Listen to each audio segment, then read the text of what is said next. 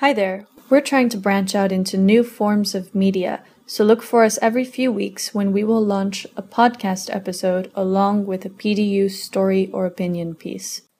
This week's episode is about a new political party in Spain called Podemos, or We Can in English. For a long time, Spain had two big political parties, a right-wing party called PP and a left-wing party called PSOE. These parties have dominated Spanish politics for the past 30 years, with either PP or PSOE winning every general election since 1982. Until 2014, when a new party, Podemos, appeared on the scene. Podemos isn't very traditional as far as political parties go. They don't have a big TV marketing budget, and their ponytailed, plainclothes leader is a university professor. But many people in Spain are hoping that Podemos isn't like the traditional parties in other ways as well. Here's Aichani from a small town outside of Madrid called Toledo. If all the things that they are saying that they are gonna do are true, they are like the best political party ever. You know, they are gonna finish with all the corruption. They are gonna start again with all the social services that the other parties cut down. Today on the show, we will look at this political party and why their emergence, if not their policies, should give us hope. I'm Emily Mendez de Leon, and you're listening to PDU's podcast.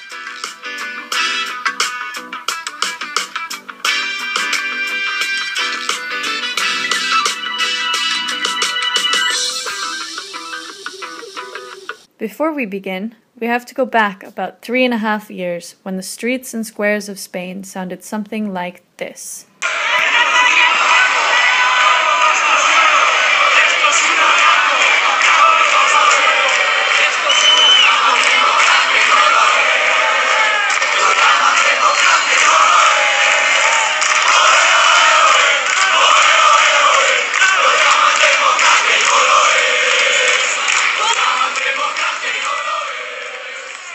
Aichani, who was a student at the time, was one of the first protesters in the town of Toledo. She remembers the energy of the moment. Here's Aichani. We made like a protest on the streets, and we met with many people on the squares through the internet, Facebook, all kind of different ways. And we just appeared there, a group of people really trust with this feeling, and we just decided to stay, to spend the night in the square, because it was like if it would be the only way to keep it alive. Aichani says that eventually they set up tents, tables, organized commissions. Here's Aichani again. And everything started like a market on the square, you know. We started to organize the movement in different commissions, commission for education, commission for work, commission for helping other people, for everything. Every commission has like a head, and he was on chair to handle everything else and to try to get some more people to spread the ideas and spread the movement. We set camping in the middle of the square. We start setting tables with food, with information, like in Sol, in Madrid, in Sol Square. The same at Lidl, you know, like in 4-hour scale. On the other side of the country, Martí, a web professional from the small town of San Celoni, was in Barcelona at the time of the protests. What did you see there? A lot of people and a lot of ideas shared by lots of the people, and, you know, revolution kind of. Why were you there? Why?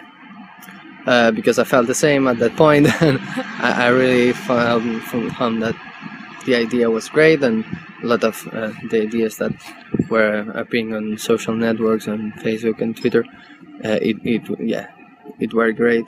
Did you hear what Martí said? Revolution? Kind of. I'm not sure it was a revolution, but it was a public call for change. The protest lasted throughout the summer and into the fall. but mostly things calmed down after July 2011. Achani again. It was different phases. First one, a lot of power. Many people was like, oh, powerful. Later it was a little of calm down, like, okay, now we are like crazy and nothing is happening. Why nothing is happening? It's not gonna change. Never. It's not gonna change at all.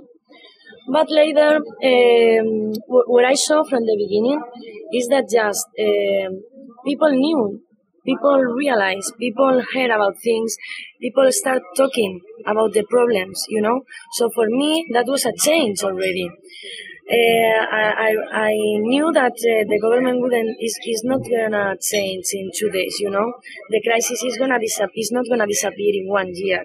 Everything that we have now is not gonna just go away in a second because 2 million people is going to the streets to protest, you know. That's is not logical even. It needs time, a lot of time. Just one note. The Plaza del Sol that she refers to at the end there is a reference to the protests in Madrid, Spain's capital. When I look at the manifestos of the larger groups involved in the protest, such as Democracia Real Ya and Juventud Sin Futuro, I notice that they accuse the governments and politicians. For example, Democracia Real Ya's manifesto says, "In Spain, most of the political class does not even listen to us." And Juventud Sin Futuro says, "The politicians of our government want to convert us into the generation without training, work, or personal dignity." This is the public call for change that Martí and Achani mentioned. But when manifestos refer to most of the political class, or the politicians of our governments, they are putting the political class and the politicians in a different category. A democracy is supposed to be a government of the people. We are all politicians. We are all the political class. And when we differentiate the politicians or the governments from ourselves, differentiate them from us, they disregard our role as political beings. Protest is only a first step towards change.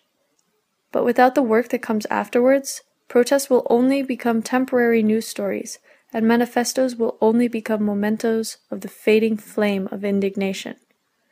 To really change things, we must all be willing to participate in these governments and political classes whose behavior so outrages us. Which is why I want to draw your attention to this guy. Pues entendemos que cualquier persona que quiera encabezar un proyecto que pueda servir para traducir la indignación social en poder político tiene que someterse a lo que diga la gente. That was Pablo Iglesias, speaking at the presentation of Podemos in January of this year, saying, "Any person who leads a social project to translate indignation into political power must listen to what the people say."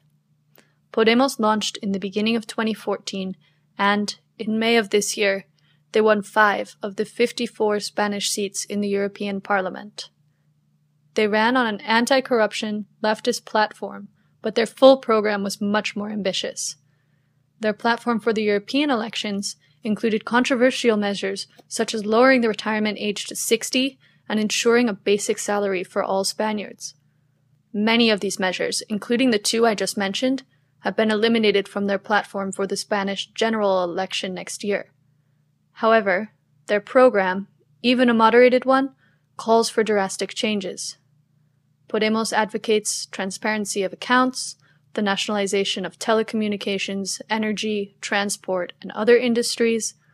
They want to see a restructuring of the national debt and a reorganization of the pension system. Here's Martí from the beginning of this episode on his opinion of Podemos. It seems like that they want to change things around democracy, and yeah, they basically are talking about involve much more people in political decisions.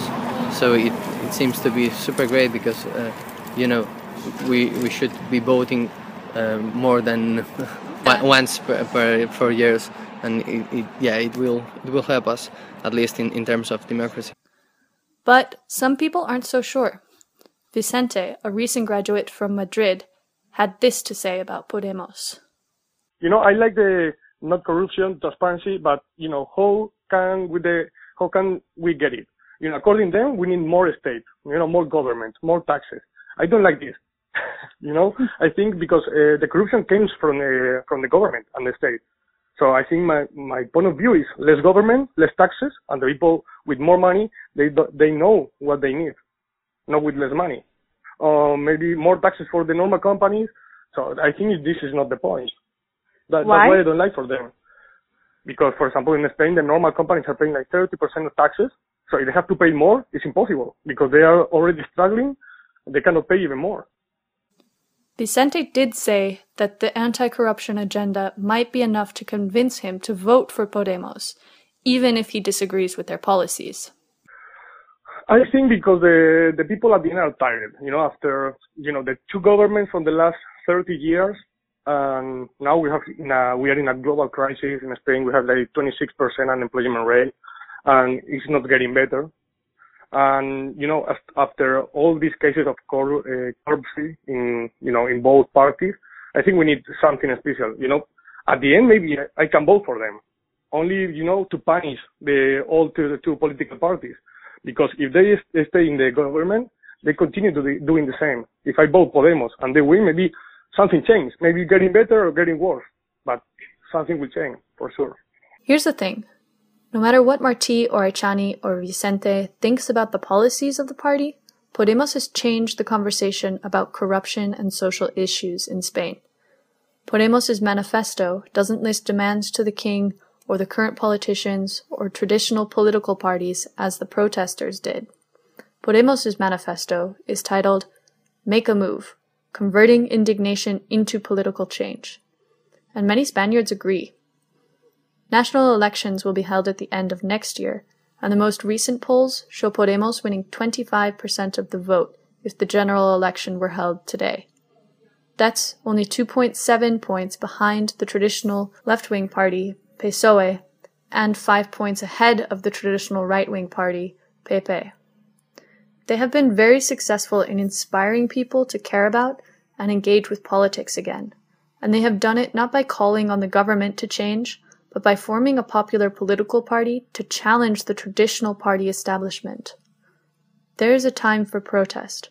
Protesting has an important role in bringing attention to issues and expressing dissatisfaction with aspects of our democracies.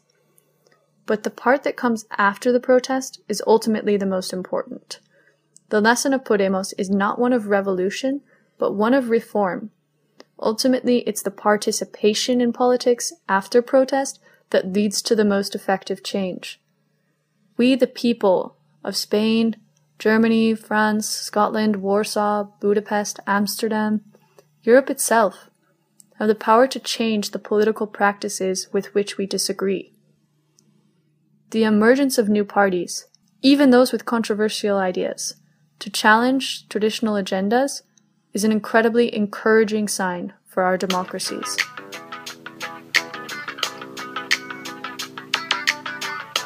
If you would like to learn more about PDU, please visit our website at democraticunion.eu. Also on the site, be sure to check out Corbini and Ruger's article on Podemos. I'm Emily Mendez de Leon. Thanks for listening.